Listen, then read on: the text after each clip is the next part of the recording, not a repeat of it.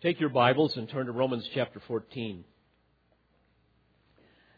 This morning we will continue the topical series that I began several weeks back on the issue of the heart of love. You will recall that we began by examining John 13 in a discourse entitled The Basin and the Towel, where we learned that we are to model our Lord Jesus Christ, who is the supreme example of love. We are to model a love that is self-sacrificing, self-humiliating, and self-controlled. And after that, we examined 1 Corinthians 13, where I exposited that text for you under the heading, The Greatest Gift, referring to the gift of love. And now, as promised, I want to embark upon a study for the next few Sundays on the one anothering passages that we find in the New Testament. And this will further demonstrate what love looks like, and it's for this reason that I've entitled this final little series, What It Means to Love One Another.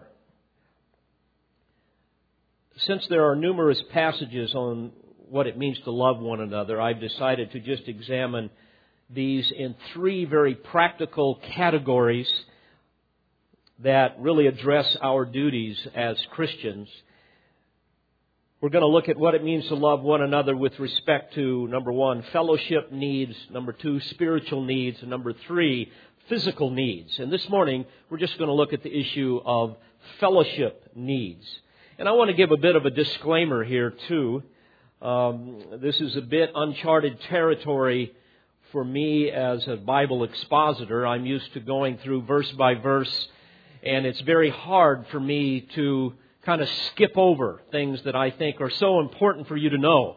But in order to give you the big picture, not to mention to cover many very relevant texts, I will have to skip over a lot of things and not go into the detail that I would normally do. Now, by way of introduction, when you look at the passages in the New Testament that speak about how we are to conduct ourselves towards one another, you will see that they are predominantly focusing on the issue of preserving unity in the church. That is, how we are going to get along. And you might ask the question, well, I wonder why that is so important for us to be united, other than we just don't like conflict. Well, it's very important because if we are obedient, what happens? If we are united, God blesses us when we truly love one another, and therefore He empowers us. And so not only are we to be loving towards one another in order for Him to bless us, but also so that He will be glorified. So when we look at these things, we realize that the Holy Spirit has given them to us for our good and His glory. He blesses us when we're obedient, and He empowers us to do what? To preach the gospel. And then when people come to a saving knowledge of Christ, what happens? God is more glorified, and on we go.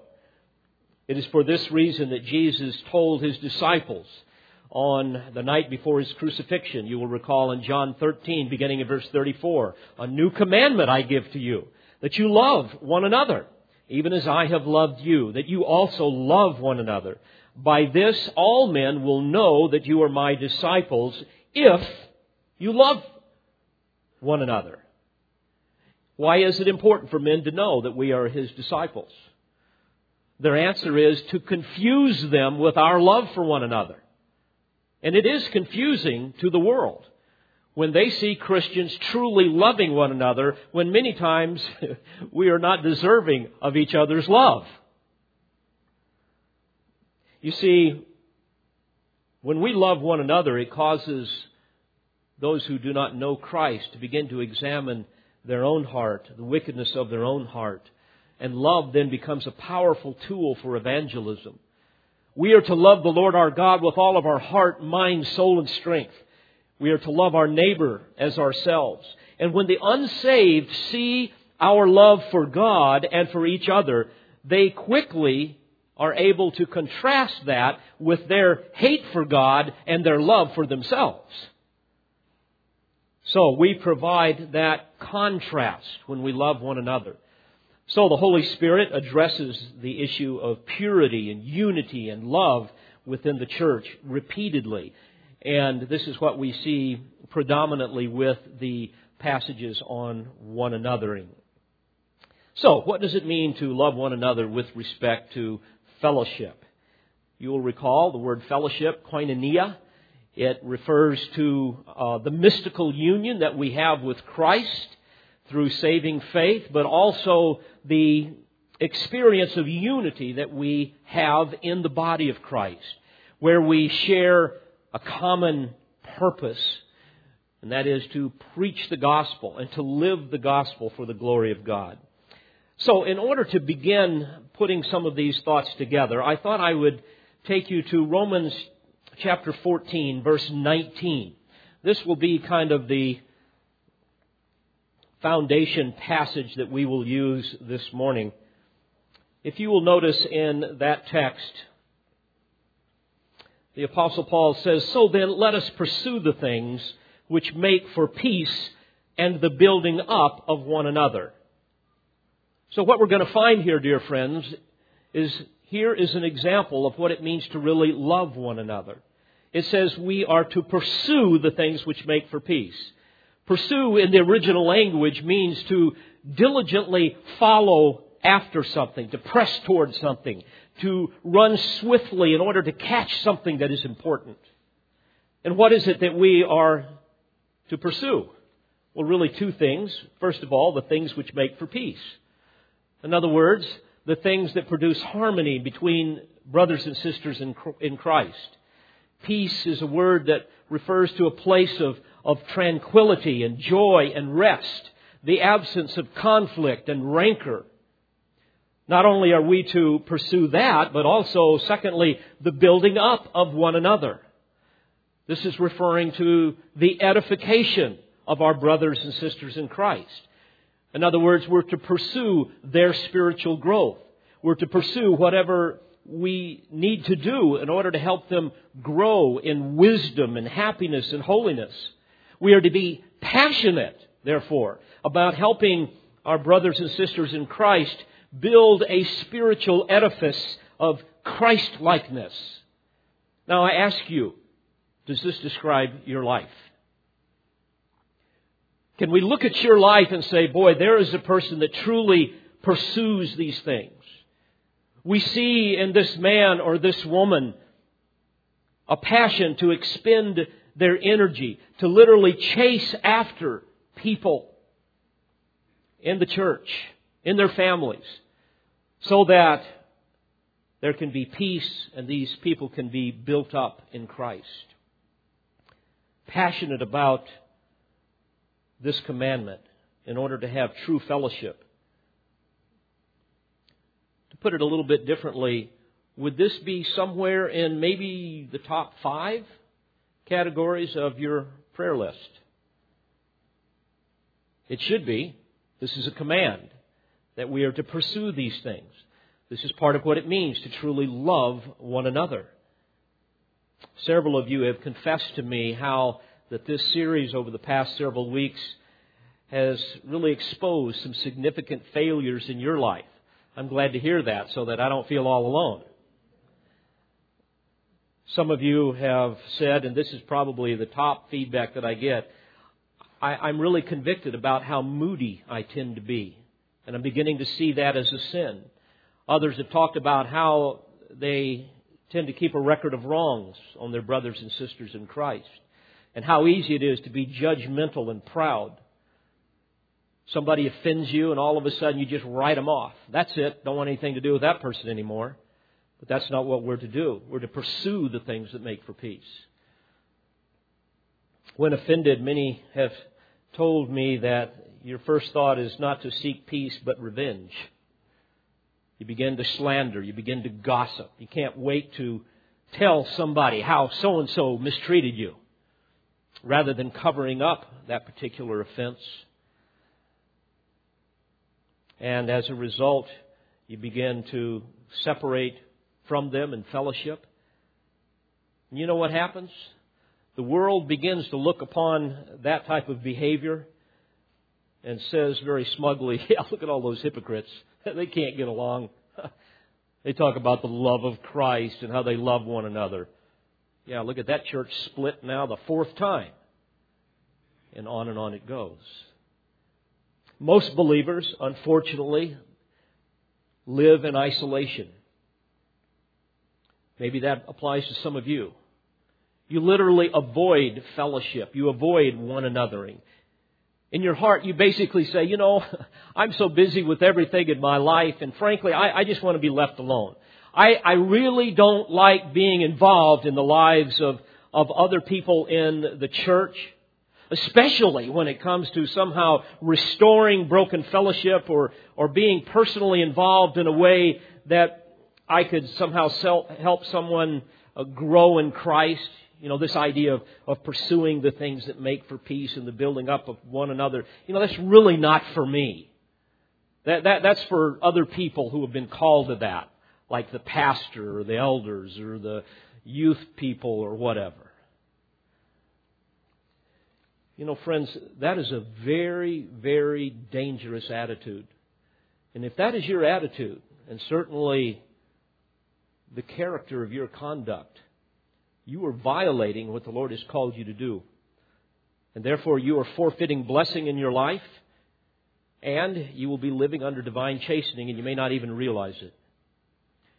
It's so easy for us to say, well, that text doesn't apply to me. But I would submit to you that this text applies to every one of us. In 2 Timothy 2 and verse 22, the Apostle Paul says, pursue righteousness, the same word. Pursue righteousness, faith, love, and peace with those who call on the Lord from a pure heart. We're supposed to run after these things, not run away from them. In 1 Peter 3 and verse 8, Peter says, let all be harmonious, sympathetic, brotherly, kind-hearted, and humble in spirit, not returning evil for evil or insult for insult, but giving a blessing instead. And then in verse 11 at the end he says, seek peace and pursue it. Sadly, most Christians do not love like this. Let me tell you how it typically goes, because I have heard it 1,000 times over the course of my ministry. Something happens in a relationship, somebody gets hurt, somebody gets angry, bam, the fellowship's broken, that's it. Want nothing else to do with that person. There's no thought of pursuing the things that make for peace or building that person up in edification. Yet the Apostle Paul tells us in Romans chapter 12 and verse 18, if possible, so far as it depends on you, be at peace with all men. In other words, do all that you can. Paul expands upon this in Philippians 2, beginning in verse 1. If therefore there is any encouragement in Christ, if there is any consolation of love, if there is any fellowship of the Spirit, if any affection and compassion, make my joy complete by being of the same mind, maintaining the same love, united in spirit, intent on one purpose. Do nothing from selfishness or empty conceit, but with humility of mind, let each of you regard one another as more important than himself. Do not merely look out for your own personal interest, but also for the interest of others. So, beloved, I would exhort you as we examine this text this morning to examine your heart. Are you pursuing the things which make for peace and the building up of one another? Now, the context of this particular verse, this particular chapter, is very important to understand because it's very practical. There was a problem in the early church, the same problem that has existed to this very day and will exist until the Lord comes and takes us away. It was a problem beyond just overt sin. And certainly there was some of that. But this was an issue that created a very volatile atmosphere within the church. It'd be kind of like leaving the gas on in the house. Just a slight spark could cause things to blow up. And the problem was the issue between what the Apostle Paul calls the weak versus the strong in faith. Christians trying to get along. Frankly, they had a hard time doing what we're talking about here. What the apostle said to do, to pursue the things which make for peace and the building up of one another. So the Holy Spirit speaks through His apostle to deal with this issue in Romans chapter 14, as well as Romans 15 all the way through verse 13, as well as numerous other passages in Acts as well as the epistles. Just to give you a flavor of it, notice in verse 1, he says, "Now accept the one who is weak in faith." And then he contrasts the weak with the strong over in chapter 15, verse 1. "Now we who are strong ought to bear the weaknesses of those without strength and not just please ourselves." And then in verse 7, for example, he says that you are to accept one another just as Christ also accepted us to the glory of God. Now, how does he define the weak versus the strong? And before I go any further, let me just say that there's not a person in here who doesn't fall into one of these categories sometimes in their life. There's areas where I have struggled with this weak faith, as you're going to see. There's places where you struggle with it. There's places where we may be strong, but we don't handle it properly, and so forth. So what is this issue of weak versus strong? Well, notice verse 1 of 14. It says, weak in faith. Actually, in the original language, the definite article is included there, the word the, tepistis. And so it's a present participle, and it's literally saying here, one who is in the present tense being weak in the context of some issue. Not that they're weak in saving faith. No, they've got saving faith. They're believers here. Nor does it necessarily mean that they're in a constant state of weakness in all things. But on certain issues, they're weak. And really what it's referring to, as we're going to see, is this refers to a man with a weak conscience pertaining to his liberty in Christ. His faith is not strong enough to help him really perceive the full liberty that he has in Christ. And so he lives in fear. Fear that he might dishonor the Lord. And that fear begins to translate into areas of legalism. This is the type of person that can't really let go of some of their past traditions, some of their cultural taboos. And many times they will end up creating new rules that they have to obey. This is the person whose conscience really binds him to non-moral, non-essential issues. Diet restrictions, self-imposed rules and regulations, routines, that person is certain will make him more spiritual. Really, they're nothing more than personal preferences that are elevated to be equal with Scripture. And many times, and I've been guilty of this, as some of you have been guilty of it, you end up torturing Scripture to somehow bolster your rule, your position. Weak faith, by the way, does not mean carnal. It does not mean that the person is living in sin. Indeed, a person can be weak and still be very spiritual in many areas. But the point is, in some areas of their life, the person is convicted that their preferences are really God's demands, when in truth, the Lord really doesn't care because they're non-essentials. So a weak believer, as Paul describes them, has a sincere but undeveloped faith. Believers whose conscience holds them to what they will consider to be God-honoring essentials, when in fact they're really nothing more than personal preferences. So, because of the fact that he's afraid of committing certain types of religious offenses over non-essentials, this person will surround himself with self-imposed restrictions. And typically he has a rule or a strong opinion on many different things.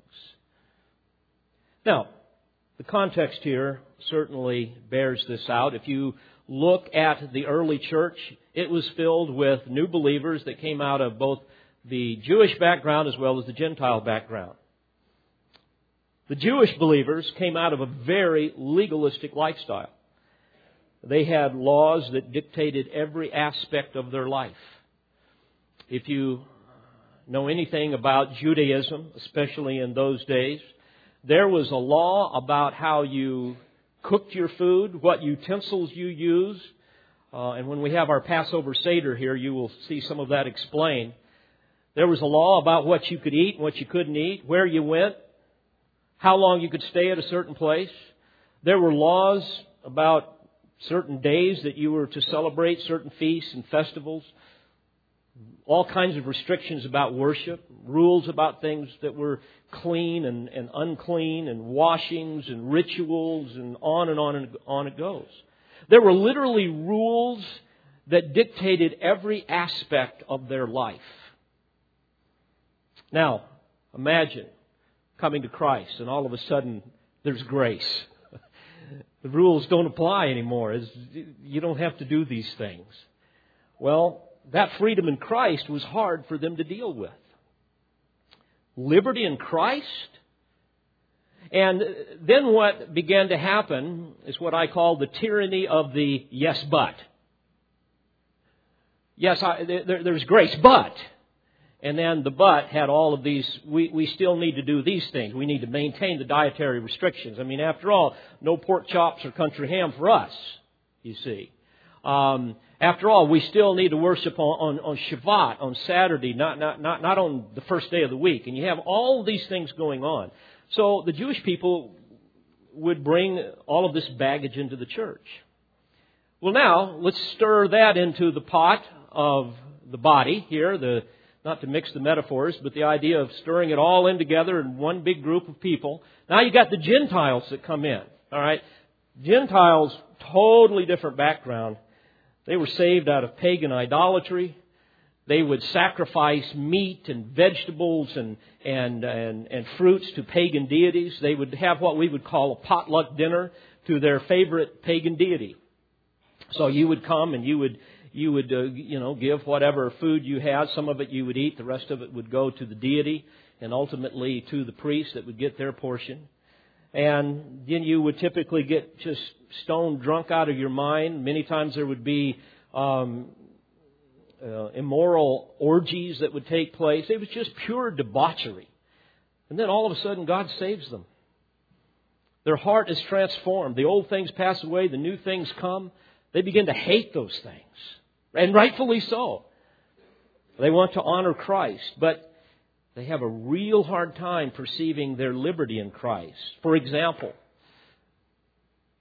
in their day, when there was food that was left over, especially meat, that would be sold the next day down at the local market. And since it had been offered to an idol, many of the Gentiles that were saved out of that thought, man, there's no way I'm going to eat that stuff. Because that's taboo. That was offered to an idol. So they're coming out of that kind of background, and it was very, very difficult for them. And yet, as we read the New Testament, it was no big deal to the Lord. It was a big deal for them. So if you had some of these folks over for dinner and you served them some of that meat that was bought at the local market that had been sacrificed to an idol, and you had a Gentile believer, they might be very, very offended. Some of them would be. They had weak faith. They did not fully perceive their liberty in Christ. Their conscience was still too weak to help them see that there was nothing wrong with that in God's eyes. In fact, the idol, as Paul says, was a nothing. Idol's just a figment of your imagination. Well, this is what was going on. And there's many other examples on both the Jewish as well as the Gentile side. Now, some Jewish believers, probably many, as well as many Gentile believers, began to understand these things, and they matured to a point where they understood their liberty in Christ, and they had no problem abandoning some of these types of traditions and taboos.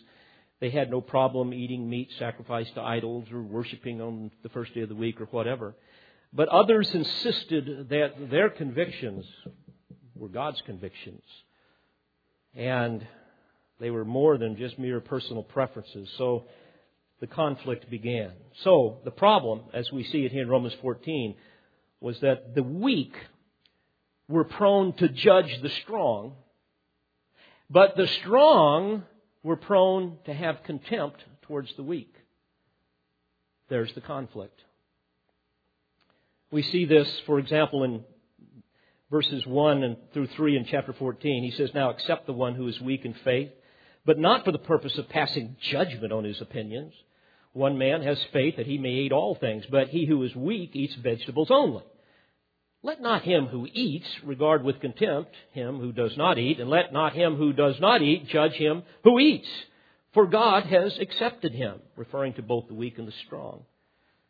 Notice another text in verse 5. "One man regards one day above another. Another regards every day alike." So you got the Jews here trying to force some of their traditions on the Gentiles with respect to certain days and so forth. And it's fascinating. Notice in verse 14, Paul says, "I know and am convinced in the Lord Jesus that nothing is unclean in itself." Literally what he's saying here is the Lord has revealed to him through special revelation that these things don't matter to him. They're non-essentials. They're just mere personal preferences. But, notice what he goes on to say, "But to him who thinks anything to be unclean, to him it is unclean." In other words, even if he's wrong, he's still convinced. So don't cause him to violate his conscience. And I'll tell you more about that in a moment. So don't come to him and say, "Oh, come on, eat the ham. Don't be such a legalist," or whatever. In fact, he's going to say in verse 13, "Don't judge him. Don't put an obstacle or a stumbling block in a brother's way." Verse 15, "For if because of food your brother is hurt, you are no longer walking according to love. Do not destroy with your food him for whom Christ died." So this gives you a flavor of what was going on. Now, we see similar things in churches today. We've had similar things in our church. Religious taboos that cause division when people violate what other people believe they should or should not be doing. Some of you have been saved out of Roman Catholicism. And you come into a church and you kind of wonder why we're not standing up, sitting down, where's the liturgy, where's the candles, all of these types of things. A number of families have come out of very hyper-legalistic backgrounds. And you're used to a myriad of rules. Only Bible you will use is the King James Version. I can't tell you how many people have called me up to check on this church. First question they ask is, "What translation of the Bible do you use?" Well, I explain to them, and they almost hang up on me. Some will have positions on how your hair is supposed to be cut. For a guy, for a girl. I remember when I was a young man, if the hair got on your ears at all or on your collar, that was a sign of not being spiritual. And it was funny, when I went to Moody Bible Institute, you weren't allowed to have hair on your ears or hair on your collar and no facial hair.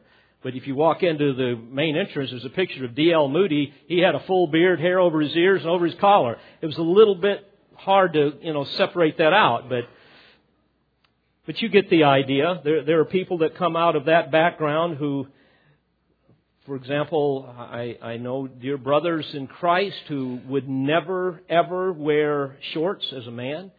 Men that would never wear blue jeans because that's too much like the world. Shirts have to have collars. Women that would never wear shorts.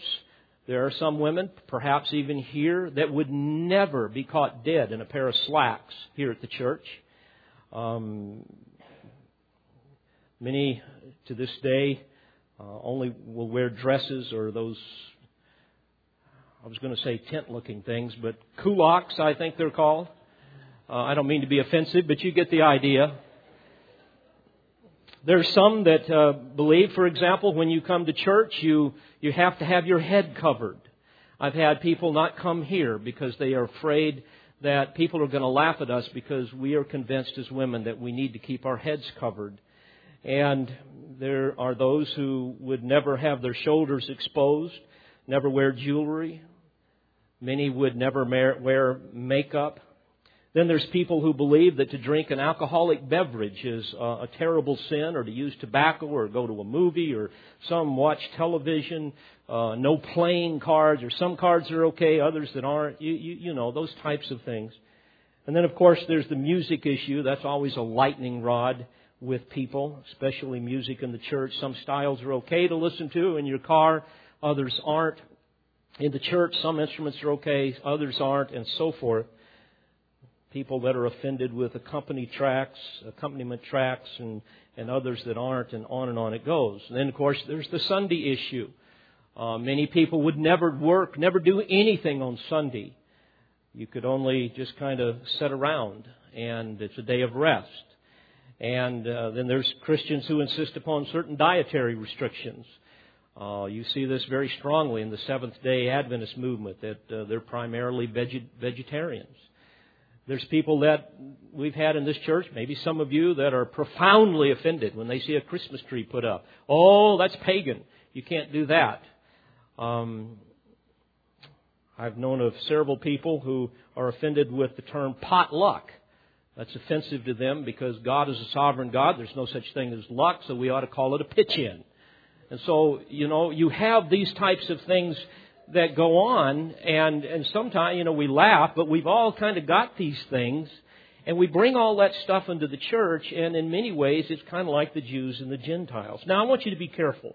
To merely have a personal preference does not mean that you fall into this category of weak faith. For example, just because you don't like drums and guitars in a worship service, it does not mean you've got weak faith. Weak faith is when you believe that drums and guitars in the worship service is dishonoring to God and makes you more spiritual to abhor them like God does. And then you start judging other people. That's weak faith. To have a personal preference to abstain from alcoholic beverages does not mean you have weak faith. But when you insist that God clearly and categorically prohibits such a thing and agrees with you, and you try forcing it on other people, then you fall into that category. You see, God is not concerned about things like drums and guitars in worship service, or whether you have a glass of wine with the meal, or whether you eat a pork chop, or wear slacks to church, or whatever. These are non-essentials. They're non-moral issues, matters of personal preference. And our freedom in Christ, dear friends, allows for a myriad of things like these that we can enjoy, which in and of themselves are not sinful. Of course, we're never free to sin. But because those who are weak in faith cannot perceive their liberty in Christ, many times they will remain bound up in a self-imposed and, frankly, unnecessary world of rules and rituals and ideas. And they tend to force this legalism on other people. And this is the judgmentalism that caused dissension in the early church among the Jews and the Gentiles. But not only were the weak judging the strong, but to make it worse, the strong were showing contempt for the weak. I want you to notice again, first 3 verses of chapter 14. Now, underscore that, accept the one who is weak in faith, but not for the purpose of passing judgment on his opinions. In other words, that's what they were doing. They were judging them and trying to pass judgment on their opinions, those who were weak in the faith, and they were supposed to accept them. The word accept, it can also be translated receive, proslambano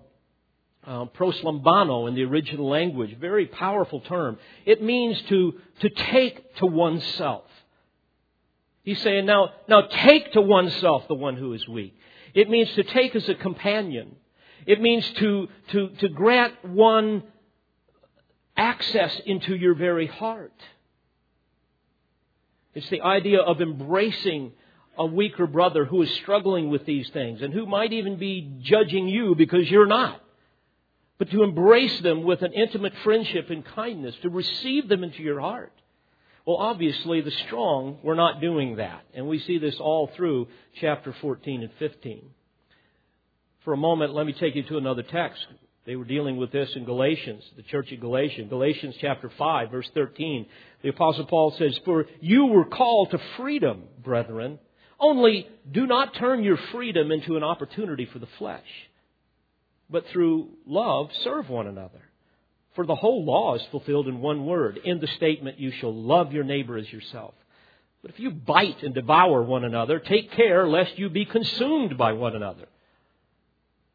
That's the warning that we must take to heart. So back to chapter 14, verse 1 through 3. He says, "Now accept the one who is weak in faith, but not for the purpose of passing judgment on his opinions." In other words, take them into your embrace of fellowship and friendship.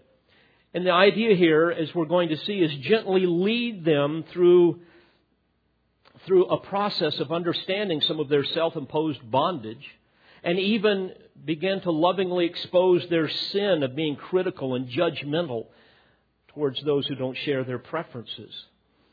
Another passage, just for a moment to digress, go back to Galatians in chapter 6 and verse 1. We read, "Brethren, if a man is caught in any trespass, you who are spiritual," what? Reject them?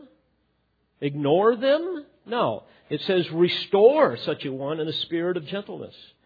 Restore or correct. The original language is katartizo, and it is a term that you've heard me say before was a surgical term that was used to describe setting a broken bone or putting a dislocated joint back into place. It requires a firm but tender hand. It was also used to describe sailors mending their nets. We even find it used to describe the process of appeasing factions and restoring unity. Now I ask you, is this how you conduct yourself with those who have weak faith on a particular issue? Those who are struggling with some kind of, maybe even a life-dominating sin? Or do you look down on them and show contempt toward them and judge them and want to rub their nose in the freedom that they have? Now this is what it means, dear friends, to love one another.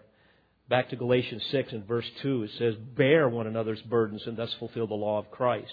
He's literally saying, I want you to come along this brother, and I want you to get underneath his heavy load of unnecessary legalism, under perhaps even the weight of some habitual sin that keeps dragging him down. And I want you to love him and to help him with that, and thus fulfill the law of Christ. What's the law of Christ?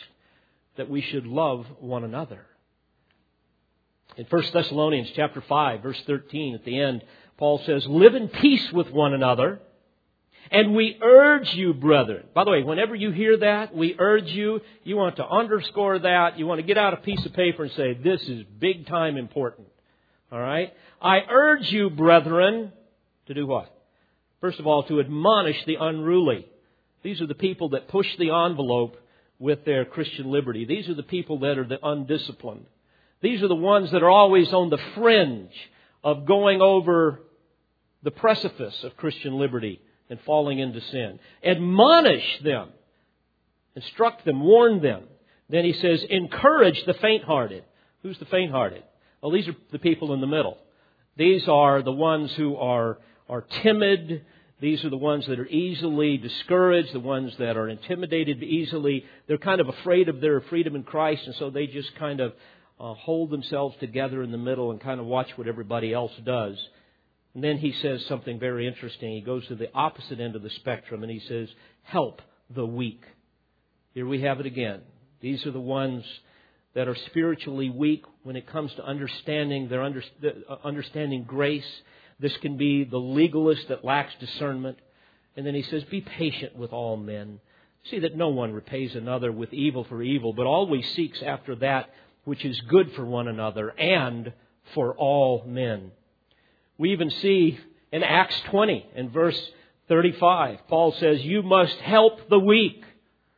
Don't look down on them. Don't ignore them or disdain them. Help them. So again, back to Romans 14. He says, accept the one who is weak in faith, not for the purpose of passing judgment on his opinions. One man has faith that he may eat all things. In other words, this is the mature believer whose faith is strong enough to perceive his liberties and grace. But he who is weak eats vegetables only. Let not him who eats regard with contempt him who does not eat, and let not him who does not eat judge him who eats. For God has accepted him. Again, referring to both the strong and the weak. Verse 4, who are you to judge the servant of another? Such a powerful statement. Another man's slave, he's serving another master. Who are you? The guy doesn't respond to you. He doesn't answer to you. He says to his own master, he stands or falls. And I love this. And stand he will, for the Lord is able to make him stand. You see, the Lord is able to make even the one who has weak faith to hold him up. Is not the Lord the one who's going to make us stand in the presence of His glory, blameless with great joy? Of course it is. So what Paul is saying here is, hey folks, back off. Mind your own business. Drop down to verse 10. But you, referring to the weak, why do you judge your brother? Or you, again, referring to the strong, why do you regard your brother with contempt? For we shall all stand before the judgment seat of God, for it is written, as I live, says the Lord, every knee shall bow to me, and every tongue shall give praise to God. So then each one of us shall give account of himself to God. So he's saying here, the Lord is the one who's going to judge, not you.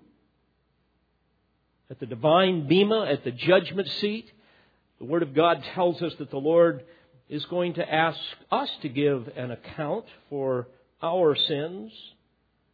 He's not going to ask you to give an account for my sins. You will answer for your own. That's the idea. So he's saying, mind your own business. You weak, quit judging the strong, and you strong, quit showing contempt towards the weak. 1 Corinthians chapter 4, beginning in verse 3. The apostle deals with this there as well. He says, but to me it is a very small thing that I should be examined by you or by any human court. In fact, I do not even examine myself, for I am conscious of nothing against myself. Yet I am not by this acquitted, but the one who examines me is the Lord. Well, isn't that true? We can examine our own heart, a lot of times not see anything. But that doesn't mean that there's not something there. It's like Paul saying, it's not just because I don't see anything doesn't mean by this I'm acquitted. The one who examines me is the Lord. He is the only one who is qualified to judge me fairly. So he goes on, he says, therefore do not go on passing judgment before the time, but wait until the Lord comes, who will both bring to light the things hidden in the darkness and disclose the motives of men's hearts, and then each man's praise will come to him from God. Now, notice chapter 14 of Romans once again in verse 13. He says, therefore, let us not judge one another anymore, but rather determine this, not to put an obstacle or a stumbling block in a brother's way. So here he's saying here that the strong must be willing to limit his liberty for the sake of his weaker brother who lacks a complete and mature understanding of his liberty in Christ, which is therefore causing his conscience to hold him unnecessarily to non-essentials, to things that really he shouldn't be so sensitive to. Let me give you an example.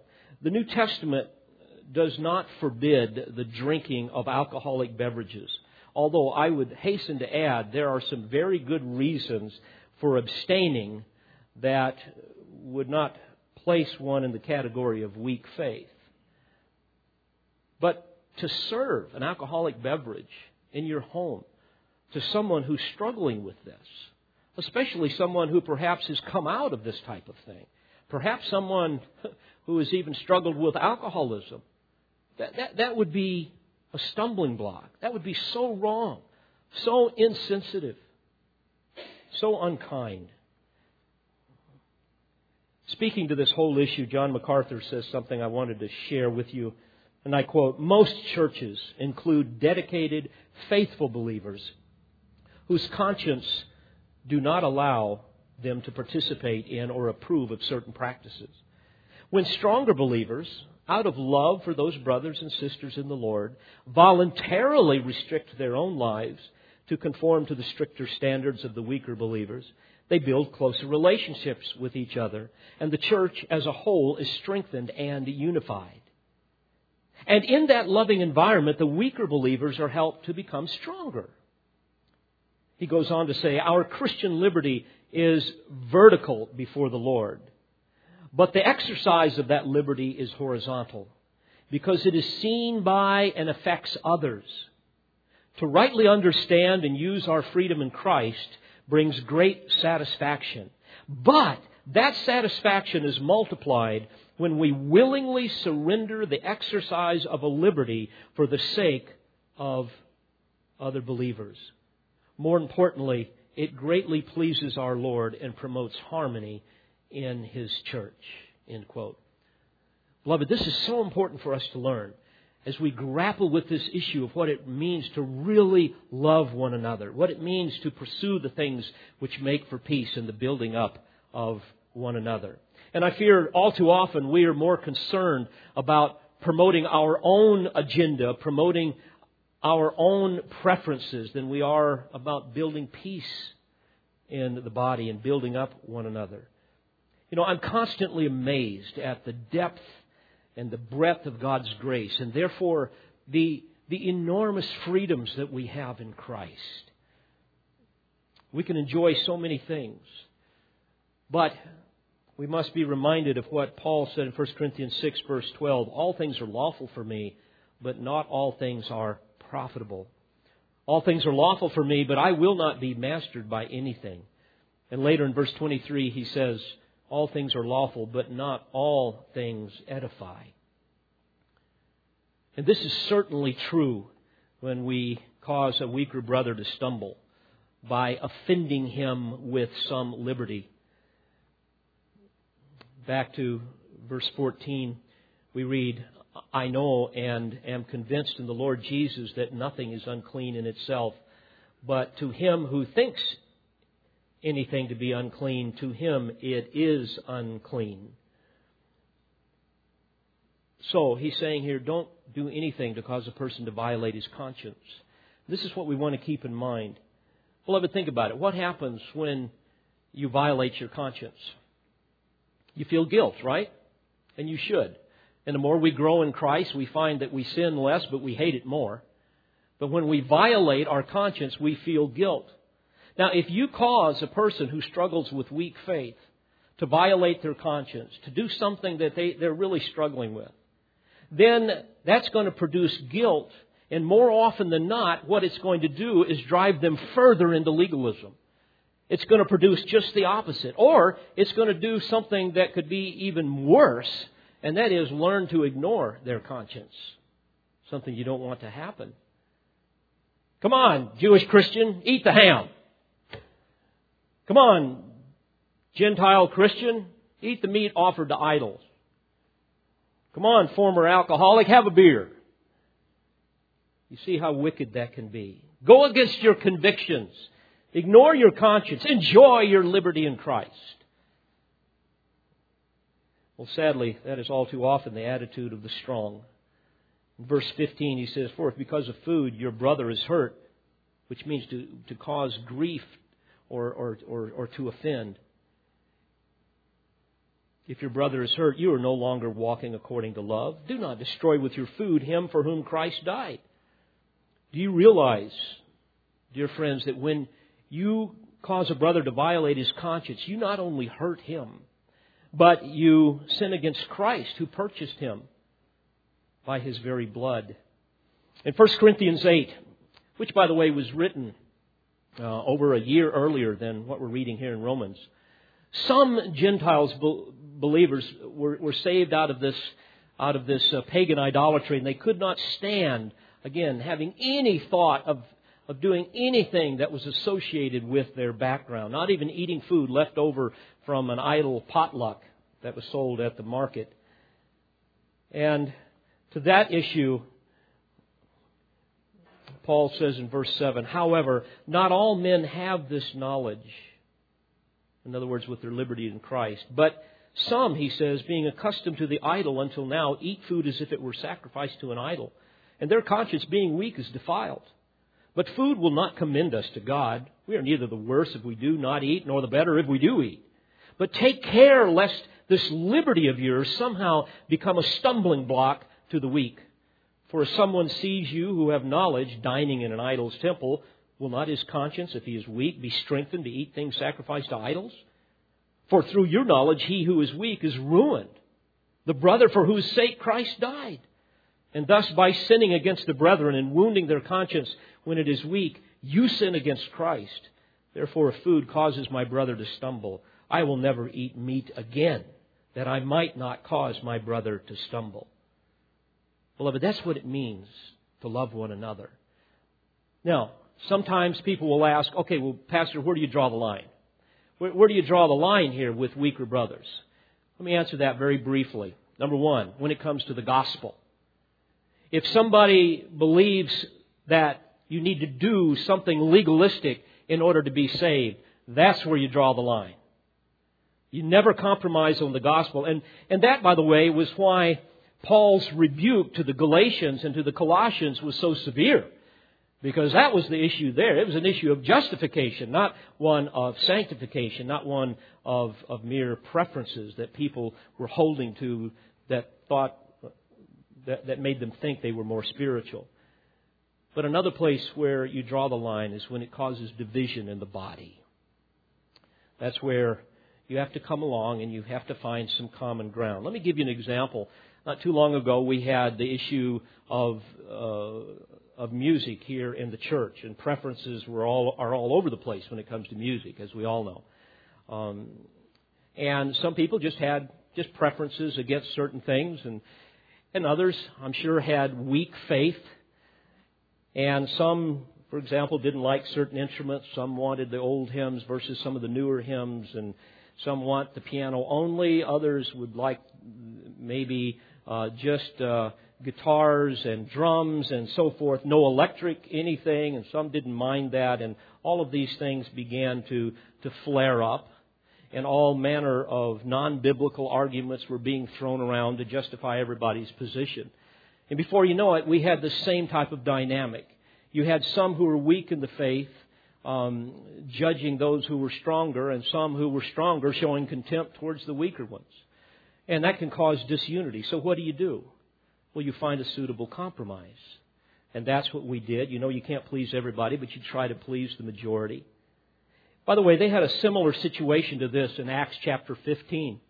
You will recall at the Council of Jerusalem, remember again, the Gentiles, Jews bringing all this baggage into the church, and they were concerned that two churches were going to form. You know, just like sometimes you see that in our churches where you've got the contemporary Christian music church and you've got the traditional. You know, you can have the same type of thing flaring up. Well, they didn't want that to happen. So the apostles and the elders come together. They hear all of the sides. They meet with people. They hear all of this debate. And then finally, it's fascinating. Even with the apostles there and all of these other people from other churches that are there and all of the elders, finally the half-brother of Jesus, James, the senior pastor of the church, stands up and says, "Brethren, listen to me. Here's what we're going to do." And he passed judgment on the situation. That judgment was drafted, a unified resolution in terms of their decision. You can read about it in Acts chapter 15, verses 23 through about 39 or 29. And that was sent out to all of the churches. It was first delivered to the church at Antioch. And here's how they responded. In chapter 30 of Acts 15, it says, or in verse 30 of chapter 15, it says, "And having gathered the congregation together, they delivered the letter." Now, mind you, you've got all these factions out here. They're waiting to hear, what's going to happen here. Are these people going to, hear what they need to hear? All right. They gathered the congregation together. They delivered the letter. And when they had read it, I love this, they rejoiced because of its encouragement. Beloved, that's the way it should be. When there are times where we can't seem to find preferences that meet everybody's need, we come along, we come up with something, and that's the end of it, and we move on. That's how we love one another. My time is almost gone. If we go back to Romans 14 and verse 16, he says, "Therefore, do not let what is for you a good thing," referring to Christian liberty, "be spoken of as evil. For the kingdom of God is not eating and drinking, but righteousness and peace and joy in the Holy Spirit. For he who in this way serves Christ is acceptable to God and approved by men. So then, let us pursue the things which make for peace and the building up of one another. Do not tear down the work of God for the sake of food. All things indeed are clean." In other words, we have many discretionary liberties in Christ. But they are evil for the man who eats and gives offense. It is not good to eat meat or to drink wine or to do anything by which your brother stumbles. And then if you drop down to chapter 15, verse 1, now we who are strong ought to bear the weaknesses of those without strength and not just please ourselves. Let each of us please his neighbor for his good, to his edification. And then over in verse 5, now may the God who gives perseverance and encouragement grant you to be of the same mind with one another, according to Christ Jesus, that with one accord you may with one voice glorify the God and Father of our Lord Jesus Christ. Wherefore, accept one another, just as Christ also accepted us to the glory of God. Beloved, may I challenge you to that end. May I challenge you to pursue the things which make for peace and for the building up of one another, especially when it comes to non-essential preference issues of conscience, all right? And as we do that, the Lord will be honored, we will be blessed, and people will come to a saving knowledge of Christ because of our testimony. Let's pray together. Father, thank you for these truths. Lord, we all stand guilty at various levels and we examine these things. And I pray that by the power of your Spirit, you would cause us to be appropriately convicted and that we would change our hearts and our minds, that we might enjoy all that is ours in Christ Jesus and that you might be glorified fully in our lives. I ask this in Jesus' precious name and for his sake. Amen. We pray you've been edified by this presentation. You've been listening to Pastor, Bible teacher, and author David Harrell. For more information or to order additional tapes or CDs of Pastor Harrell's messages, please visit olivetreeresources.org.